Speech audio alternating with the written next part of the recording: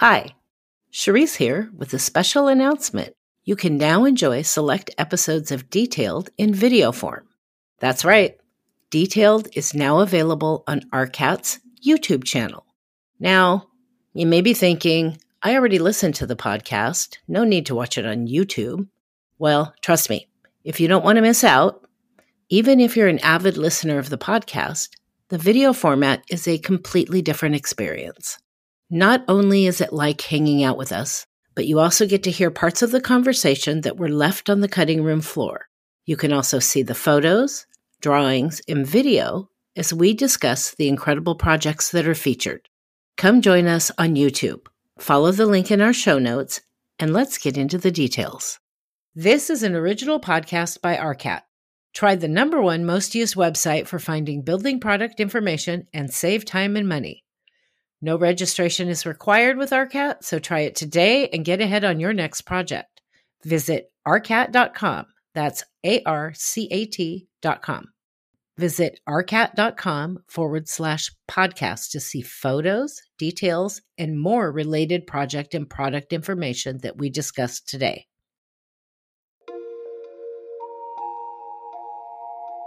This is Detailed,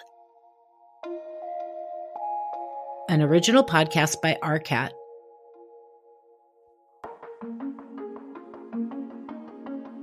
I am your host, Cherise Lakeside, Senior Specification Writer at RDH Building Science and fondly known as the CSI Kraken. We will speak with professionals who share their insights into the most complex, interesting, and odd building conditions and the ingenuity it took to make it work. Join me as I pull back the curtain on the building industry and uncover the lessons learned. You'll gain valuable knowledge to help you better navigate your next project. Welcome to episode 10. I have jokingly referred to today's episode as the seasoned versus fresh spec writer cage match. I hope you enjoy listening to my chat with my two good friends, Rick Heiserman, the seasoned one, and Jeffrey Potter, the fresh one. They have great information to share. But before our final season 1 episode begins, I have an announcement. I am thrilled to share that ARCAT has given the green light to continue our podcast with a season 2 of Detailed with yours truly. As season 1 wraps up, mark your calendars for episode 1 of season 2 on May 13th, 2022. Maybe you have an interesting project with a great story that you would like to chat with me about. Bet you didn't know you could apply to be a guest on Detailed. Check it out at arcat.com/podcast/guest. Thank you for joining us for season 1. See you on May 13th with more great project stories. In this podcast, we talk a lot about real challenges in AEC and how you might be able to improve your projects by hearing about the real-life lessons learned of our guests.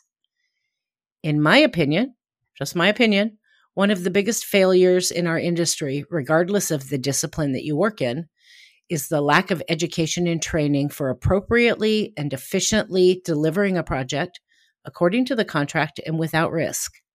My very unscientific research and observations lead me to believe that 95% of our professionals have inadequate education or training in this particular area. Guessing my guests are going to back me up in that department today. The trial by fire on-the-job education that we get is often insufficient or just plain downright wrong. Because of this, the problems and inefficiencies that result throughout our projects are endlessly repeated, which drives me insane. The worst part is, most AEC professionals don't even realize this. You don't know what you don't know, right? Which leads me to today's guests. Two very passionate, experienced, knowledgeable professionals at either end of their careers with a wealth of information to share. My first guest, and this would be the seasoned one, is Mr. Richard Heiserman, Senior Associate Architect, here come the acronyms, AIA, FCSI, CCCA, at Ankrum Moyson Architects in Portland, Oregon. Rick is a licensed architect with over 40 years. 40 years. That's a long time, mister, of experience in the construction industry. In addition to providing technical assistance in spec writing, Rick is also a mentor and technical resource to the teams and staff in his office. In addition, Rick is my former coworker, my mentor, a fellow in CSI, and a very good friend, but don't tell him I said that. Also a bit of an antagonist since he loves to give me a hard time, especially about the Dallas Cowboys. My second guest, now this would be the fresh one, is Mr. Jeffrey Potter. And this is a big, long title, Jeffrey. Specification Solutions Product Manager at Deltek. I did it. Jeff has just recently moved to Deltek. He has 6.5 years experience in AEC and was previously the spec writer for a large West Coast firm. Jeff is dedicated to continuing specification education across the industry and transforming specs for future generations. I personally met Jeff in 2018. I had to go look that up when I was asked to come to his office in California to do a presentation on different ways they might create more efficiencies in their documents and their processes. I knew immediately when we met that we would be kindred spirits when it came to improving how we work in this industry. There's lots of misconceptions about spec writers and what it is exactly we do. So in a pretty brief summary, kind of your elevator pitch, what exactly does a spec writer do? In my mind, it's managing information. It's managing the flow of information that you receive from the project teams and how it all fits together. That information can dictate different paths that you take in terms of working with, if you have an interiors department, working with interiors or standards or building technology.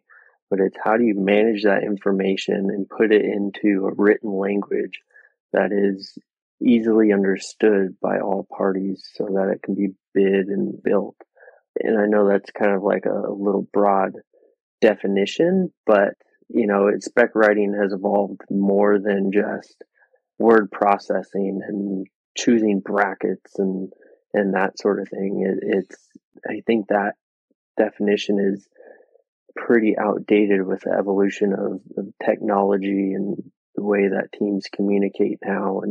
And so you've got to take all the information that you get and manage it appropriately. Rick, what do you do besides send me not nice Dallas Cowboys memes during the day? That makes up my day. I would agree with what Jeffrey said. I think putting on my CSI hat and being as condensed as I can get, drawings define quantity, specifications define quality.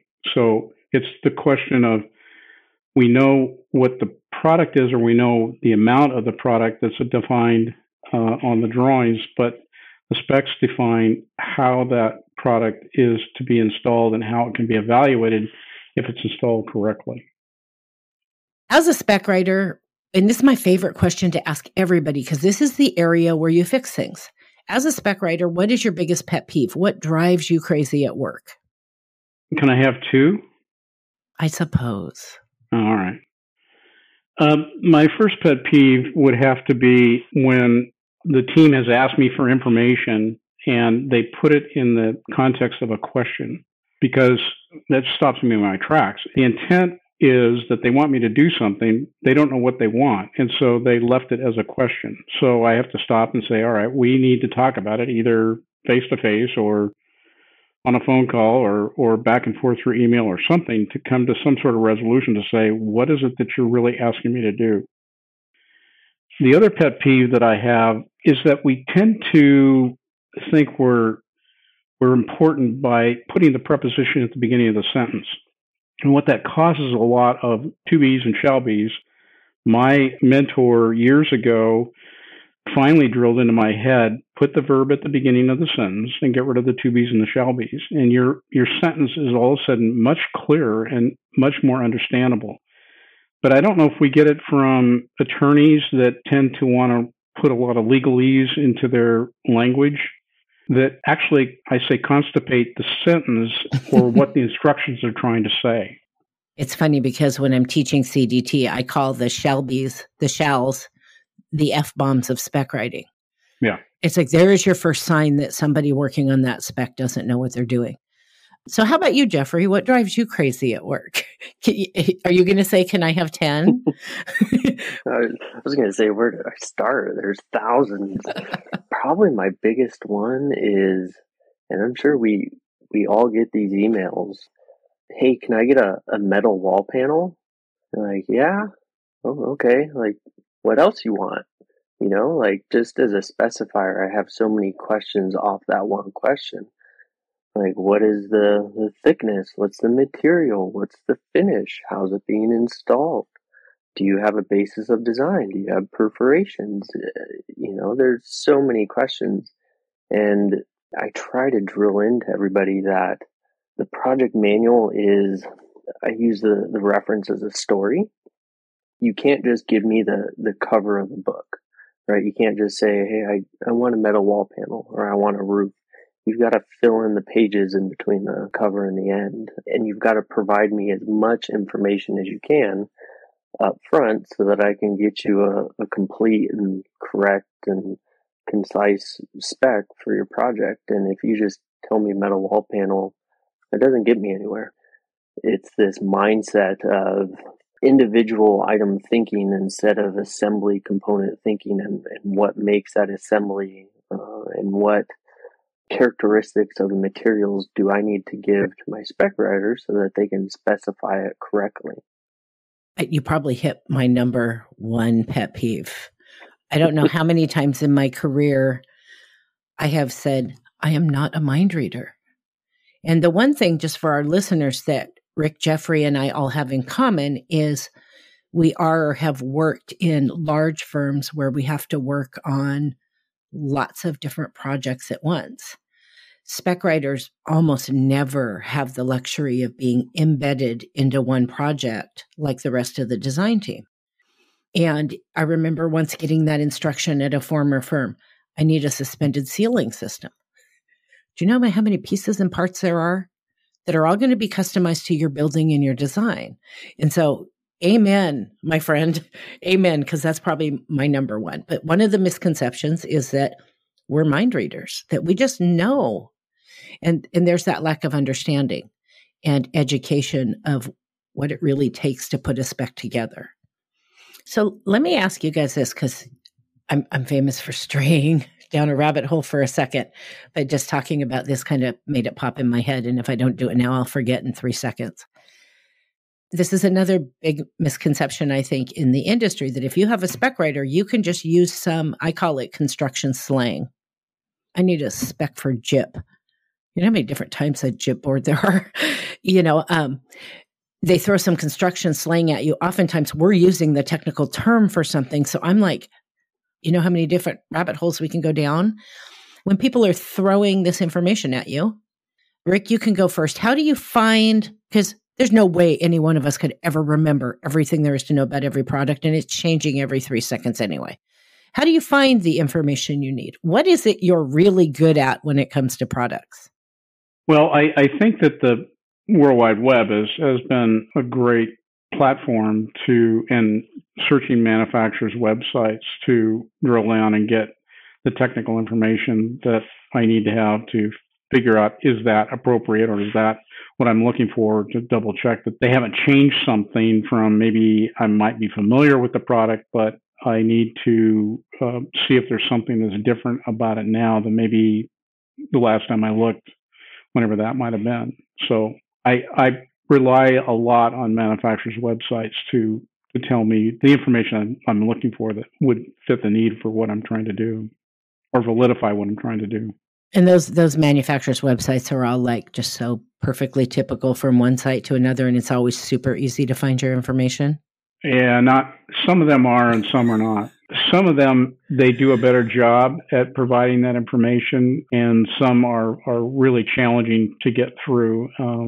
They tend to, again, maybe put a lot of legalese in their technical information. I got to wade through all that stuff to say I want the nugget of the information, not a lot of pretty pictures or verbose language that it isn't helping me. So Jeffrey, what makes you good at getting this information? How do you find this information when, they're throwing things at you? Yeah, Google is fantastic. I mean, that's really what it comes down to, right? Like, thinking here of an example, I had an email months ago come up and it was, hey, what's the difference between closed cell versus open cell joint sealant backer rod? I'm like, I don't know. Like, I've never been asked that before, right? And full disclosure, I'm not a licensed architect. I have no experience in the construction industry before I started spec writing. And it's like, well, let me Google it, right? And you read, and within 5 minutes, you know everything you need to know about backer rods. And then you just make your reasonable assumptions and decisions and email back. And so, yeah, Google is a fantastic tool to learn about the different products, the differences, the characteristics. Manufacturer websites are obviously, I think, the best. But I think, as we all know, some are really good and some of them are like, I'm never going to specify this company because I can never find the information. I think that's something that can obviously be worked on. Manufacturer reps are also great, having all their contact information. I've said in the past that designing and constructing a building is more scientific now, with all of the energy codes, all the thousands, tens of thousands of different products that specifiers, architects, designers can't know all the products, and we cannot be experts in every single product out there, or even a few products. So we have to rely on manufacturer reps more than ever now to make sure that we're using their products correctly, make sure that warranties are upheld if we use it in certain conditions, we've got our transitions covered, all of that. And so it's a difficult path to go down sometimes with researching products, but manufacturer reps, and if there's great information out there, it makes it easier. I liken buildings to children. Each one is individual, and you can't raise all your children the same because they're different people. You can't build all your buildings the same. So what your spec writer is really good at is research. If you give them the right information and then taking that research and moving it into written form. But at the end of the day, if you're not giving them enough detail about your very individual design for this building, you're going to spend a whole lot of time with Rick calling you on the phone, which will be a long phone call, I promise that, and asking questions and back and forth that maybe you wouldn't have to spend if you just gave that to your spec writer right up front. So my next question, what are some of the biggest issues that we deal with on day-to-day with our specifications? And what can you tell the design professionals that we all have to work with that will help them work with us more efficiently? I don't think most design professionals realize that everything they give us, we're completely rewriting. They send us 2 paragraphs that are written so far off the beaten path of how they need to be in a spec that we have to completely rewrite it. What are some of the biggest issues in specs today that you could teach them something right now, teach them something so they don't do it anymore and they quit giving me gray hair? Why don't you start on this one, Jeffrey? Yeah, I think really drilling in the importance that the specifications are 50% of the contract documents and you can't ignore them. I think if you can make that understood across all parties, then I think the projects are much better for it. Every firm and their spec writers operate differently. They all have some commonalities. And I think there's this notion that, we've got a spec writer, like they'll take care of everything. I don't have to read them. I don't have to pick brackets. I don't have to, look at products. Like, there's basis of designs already in the master specs. Like, we're set. And that's not a good solution to have when you're not a spec writer. Having the understanding that, I need to go in and I actually need to read the spec, because if I interpret something different than the way the spec writer interprets it, then that's probably going to be a conflict and a change order down the road, or maybe a pre-bid RFI or something that is not going to be good. That's going to eat up time. But I think if we can just drill in the notion that, hey, you've got to read these, you've got to pay attention to them. You can't rely solely on your spec writer. They're not looking at the drawings. They're not immersed in your project 8 hours a day, 10 hours a day, 5 days a week. They've got 10, 20, 30 other projects that they're working on. So you need to be able to provide them with all the information so that they can go through and accurately write the spec or edit the spec that meets your project requirements. Rick, what do you think some of our biggest issues are? Well, I think that we tend to the team members, and I say team members, I'm talking about the consultants in addition to maybe the architectural team members. We tend to, I think, live and work in silos where we're dealing with the tasks that directly involve our specific trade or discipline, so to speak. The issue of communication is what I'm trying to get to, but the point that I'm getting at is that because we are in silos and we're spending the bulk of our effort and our time with the drawings in that silo, and it may interrelate with other disciplines of the project, but when it comes to specifications, I think that interrelationship is even stronger than in the drawings. And I'll use the example of the landscape architect they've defined what their landscape material needs to be, and I'm talking about landscape material on the building. They've defined what it is and how it needs to go and what it needs to look like and what the plant material is going to be and all that kind of stuff. And they're just saying it's going to go on this waterproof membrane, and that's the architect's problem. What I've had difficulty with is for the landscape architect to say, okay, the owner of the project wants a wraparound warranty, for example, on the waterproof membrane. In order for them to get that, the products that you, the landscape architect, are defining or deciding are going to go in this project need to be approved by the waterproof manufacturer to get that wraparound warranty, because they're the ones that are going to be issuing it. And it's kind of like, oh, I wasn't aware that what I'm doing is going to be affecting somebody else. And that, I think, is one of the challenges that I see, that this communication needs to be, you have to get out of your silos, so to speak, and figure out, what is my stuff going to be doing with somebody else's stuff, and how do they relate, and are they complementary rather than contradictory to each other?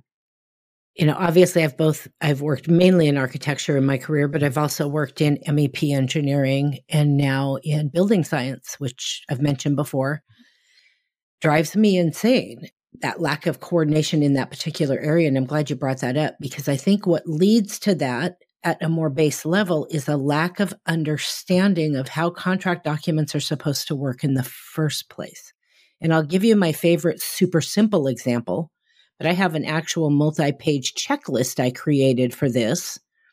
But access panels, okay, basic example. That is the architect's responsibility to specify. Yet I would find access panel specifications buried in the MEP specs. And I saw this often among multiple disciplines throughout my career, and I called it CYA language. Oh, they totally left me out. And I don't know how many times I've seen a change order because of access panels. Stupidest thing. But I've got multiple pages of those kinds of stupidest things, because at the end of the day, I hate to say it, please don't burn me at the stake, but at the end of the day, oftentimes it's the architect not doing their job.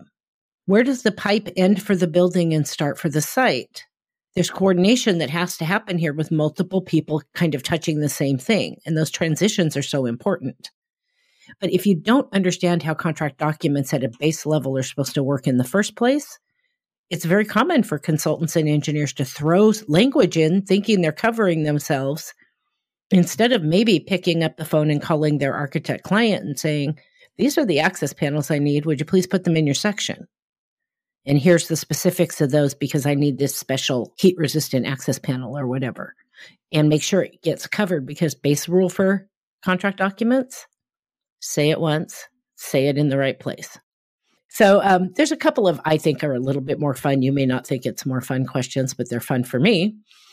Looking back on your career, in Jeffrey's case so far, tell me about one thing you just totally screwed up and what you changed about the way you work specifically so that it didn't happen again.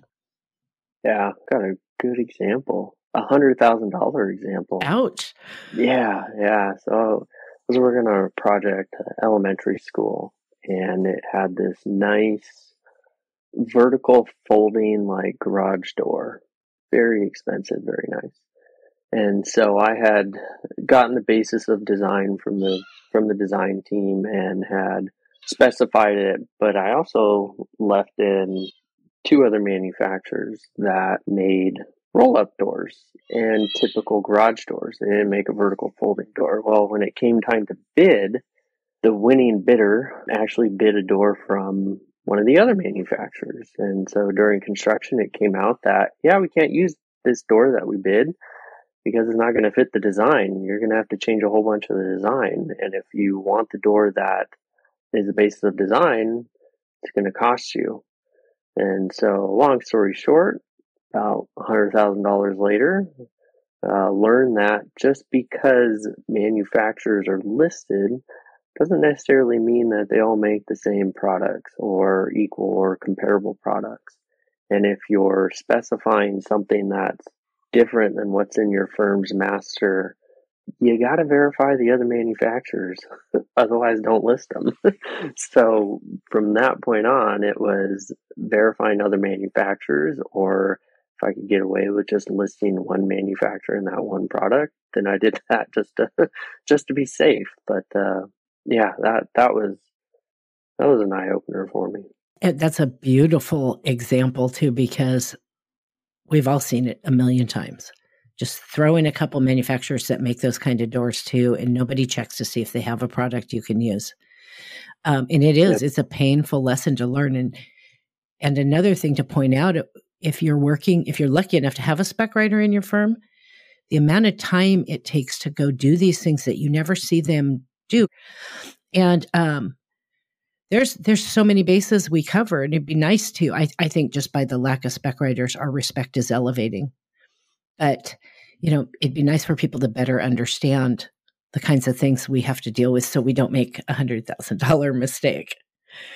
Okay, so Rick, I want to know, because you're a person I know that really knows a lot of stuff. So I have to know, what did you totally screw up and how'd you fix it? Well, I'll give you one anyway.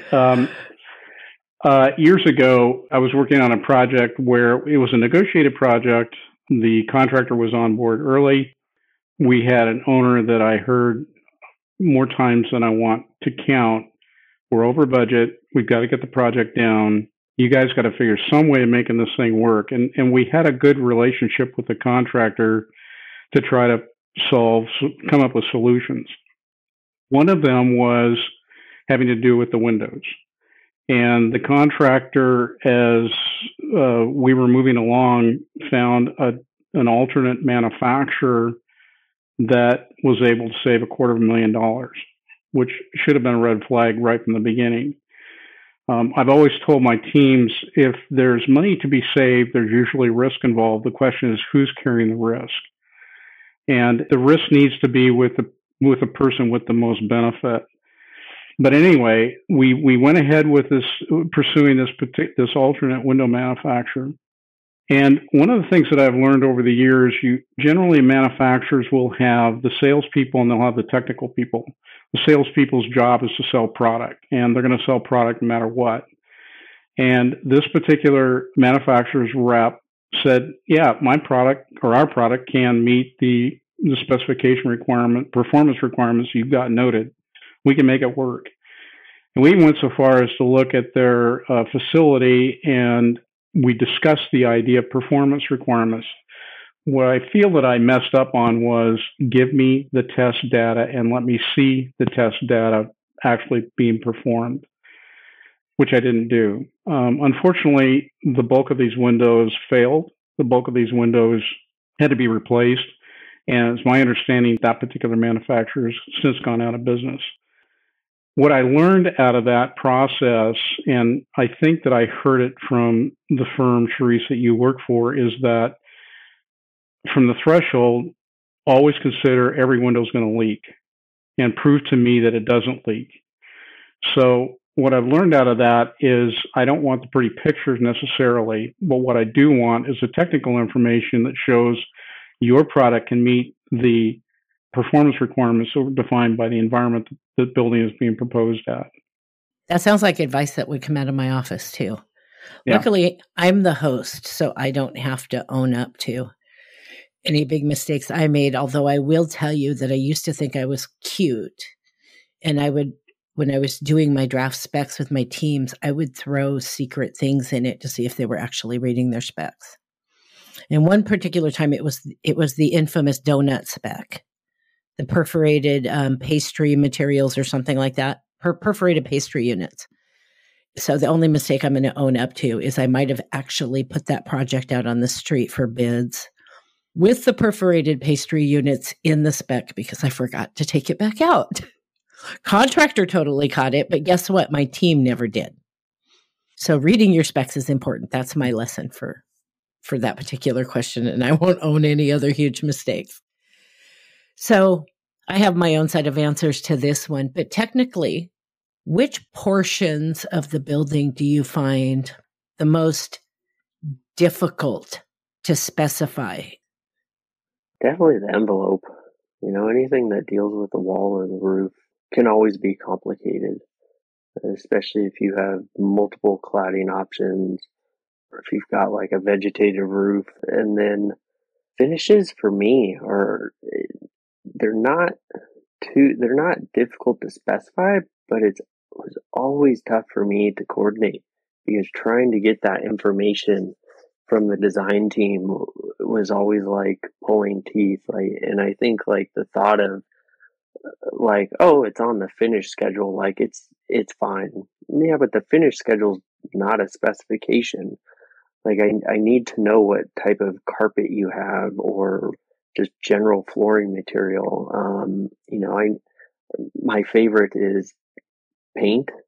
Like you don't think paint is that hard to specify? Like paint can be complicated, right? Like there's multiple different products out there for kind of the same substrate. The way that my old firm's painting master was set up, we had like gypsum board and we had like 5 different products for gypsum board, but we had one paragraph for flat, one for eggshell, one for gloss, and we did that through it all. And hardly anybody went out and actually looked at that spec and said, oh yeah, I only want semi-gloss on my gyp, and my ferrous metals I only want flat, and then cement plaster I want elastomeric versus an acrylic.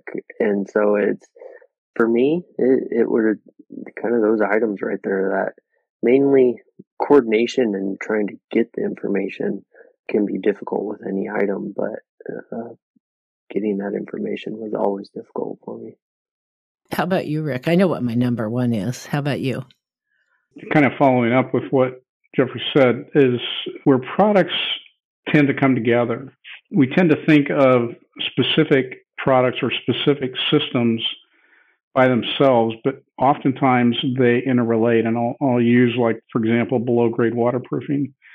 We know what we want. We know what it needs to perform based upon the conditions that we're designing for. But that underground waterproofing oftentimes comes involved with flashing or comes involved with the weather barrier up above. And so that interconnection between various systems or products, are they compatible? Are they not compatible?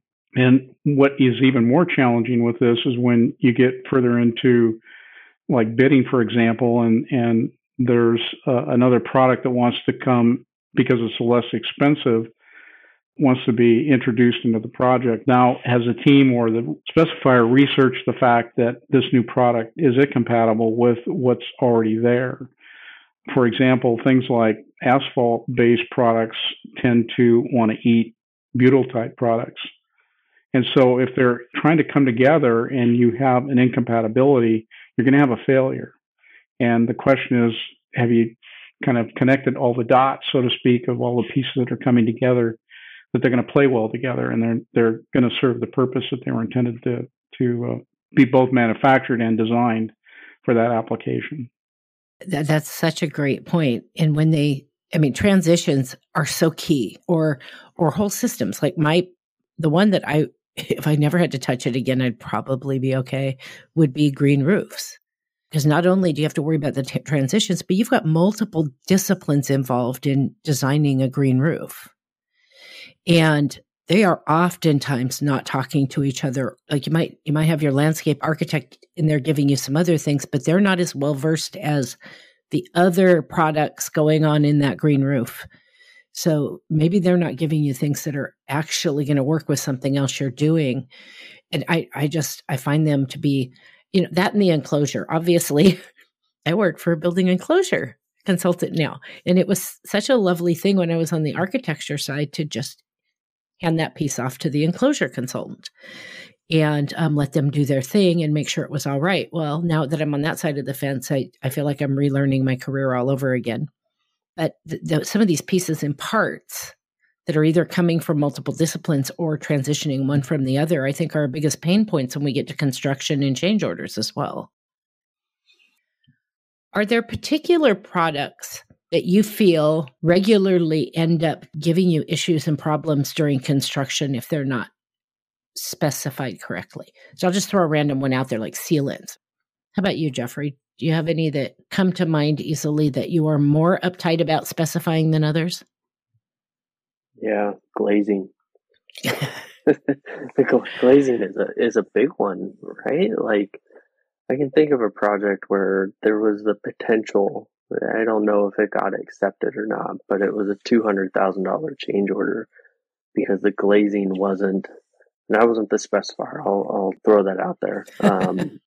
But this wasn't my doing, but the glazing wasn't specified correctly. It was different than what was indicated on the drawings.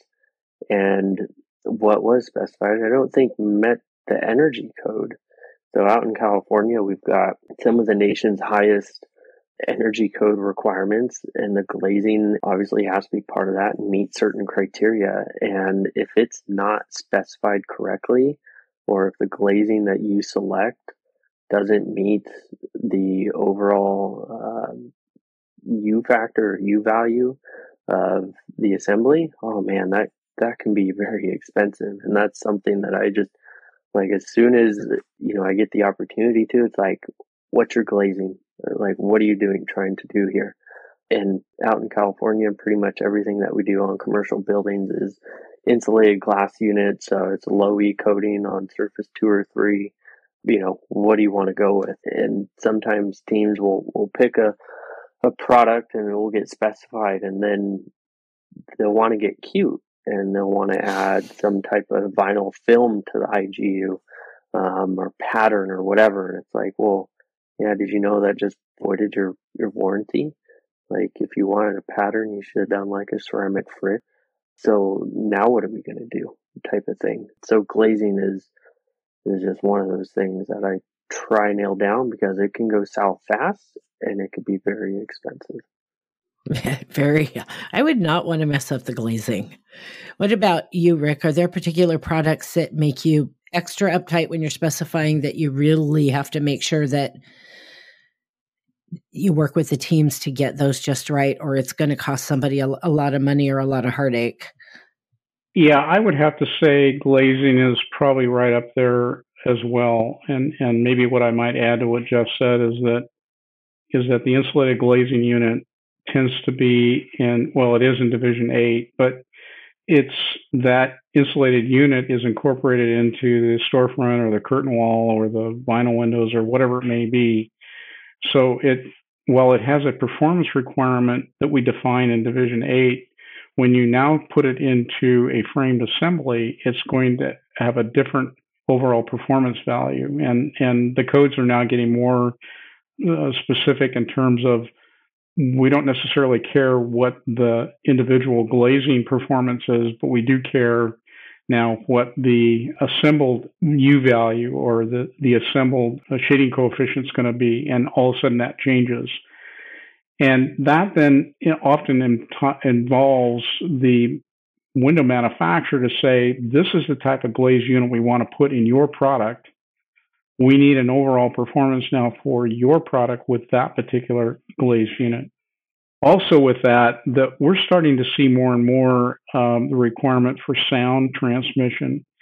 And when you now use the glazing component, which is like with energy, it's the weakest link on your building in terms of sound transmission.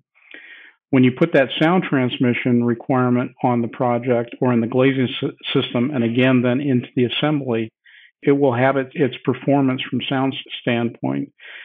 We did a project in the LA area a few years back where we had specific sound requirements that were required, and what ended up happening was it required a laminated glazed unit on the inner pane and a standard unit on the outer pane. And what that ended up doing, there were a number of different ways the glass had been treated. It ended up with visual distortion to the point where it was not acceptable to the owner.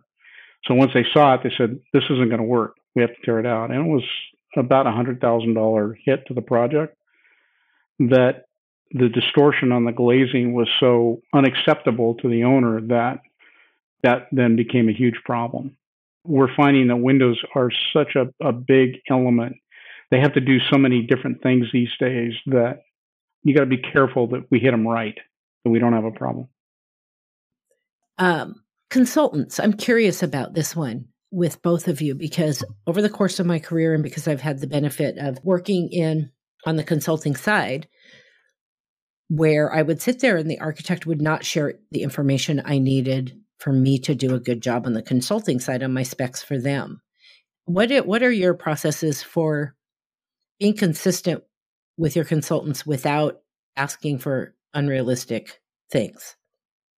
Well, we've been talking over the broad term of communication, and I think it ultimately comes down to they need to know that their information is not unique to them necessarily, but their information is intertwined with the information that we're dealing with. And I think one of the more challenging ones would be structural engineers that they know the structural information that they need to have, and whether they're writing that section or they're editing our section, there oftentimes may be a lot of things that are relevant to us that the structural engineer may not have even conceived about.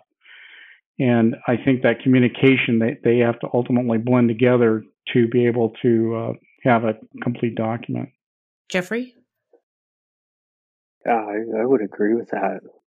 I worked on so many projects and we had so many different consultants that for me it was here's a template to match our format, and here's a little guideline that says if you're going to reference access panels or painting, here's the section, or some easy do and don'ts basically. And it started to grab on towards the end, but it's, Rick brought up a good point, especially with structural, even civil. There are architectural components like finishes that they probably don't care about, right? So one of them I can think of right off the bat is the FF and the FL values of floor flatness for concrete.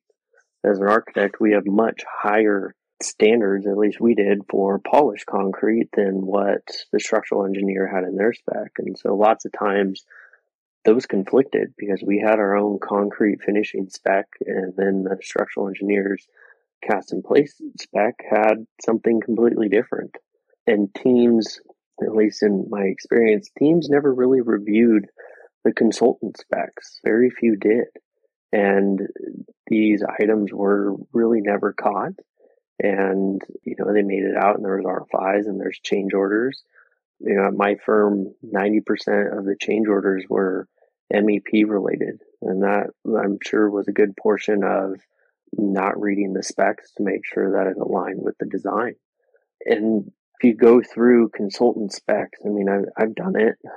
I've had to go through and mark up like, hey, you've got IBC listed. We're under the CBC. Or you've got, it was an NFPA 70 listed for the electrical code, but we're under the California electrical code or some other standards that are not even applicable in California. And the team should do that. But consultants can only do what they're given. And so it's a failure by the architect to not provide the information to the consultant so that they could do their job correctly and make sure all the information is accurate. Yeah, there's some things like, IBC versus CBC that should be, easily caught. But a lot of times architects just don't provide the full picture to the consultants. And so how can we expect a level of perfection when they don't have all the information themselves? I think that one thing we could consider doing if we want to maybe step out of our box and take it a step further is a couple of things. We can meet with our consultants strictly to talk about the contract documents early on. Another thing we could do, I actually had, not the one I used to work for because I did it as part of working there, but another MEP firm here in Portland actually hired me to come to their firm for 10 weeks and teach them the entire CDT, Contract Document Technology Project Delivery Program. And they probably had 25 people in their class, but for the last probably 5 years now, they have staff in I teach CDT twice a year, staff in every round of my CDT class because they found the value in getting that education and understanding how we're all supposed to play in this pool together and who's supposed to say what. Half the information I found in consultant specs are things that didn't even need to be there. They should be covered by Division 1, but we're not coordinating that. And it's time consuming to do that on a project by project basis. So why not just teach them the thing nobody's teaching them? It's not because they're stupid. It's because nobody has ever had this conversation with them and they sure as heck didn't have it in school. So, I think there are other ways that we can just make every project, because Rick knows how much I love to do things twice, like never, if I can help it. I hate making the same mistakes over and over again just because we can't take that time to get everybody on the same page. Okay, so we have been talking a lot about project delivery or specifications, but we're all from big firms. What advice would you give a smaller firm to efficiently address knowledge and implementing specifications in a smaller firm where maybe they don't have a spec writer or a spec team or the same resources that a big firm would have? I think having a good process set up, first off, everyone should get their CDT so that they're fully exposed and know how everything aligns, but they need a firm process. Who controls the masters, who controls the edits, who follows through on the edits. You definitely don't want a young designer being able to make master changes or necessarily make changes within the spec for a project. So having a good process set up of what everybody's role is within when it comes to specs would be key. And then using some type of software, probably a great combination is Bluebeam Session with some type of specification software to make things easy, collaborative. But yeah, just having that defined process, I think, can help a small firm go a long way. What would you advise for a smaller firm, Rick? Yeah, I would. That's really what Jeff said is not unusual to a large firm, but having a master that is current and that's really challenging for a small firm because you have limited resources generally to keep that up, and that's at times may not be billable or profitable to do that, but it's critical to do it. I think the other thing too is that you need to have contacts in the industry, particularly with manufacturers reps that you can go to get information to verify it, because you may not necessarily you oftentimes will not have somebody that may have that knowledge off the top of their head. And so you're having to rely on people in the industry to validify what it is that you need to be writing. Another option, I think, is also you can consider hiring an independent spec writer to manage that for you. And I think you could also consider maybe paying an experienced spec writer to come in your office, show them what you're doing, and give you some advice on how to make that better. Would be another couple of options, I think, for a small firm. So last question. If you were king of the world and could make all of the rules, what would be the very first rule of law thing that you would change in the industry to make things go better? You just get one today. Rick?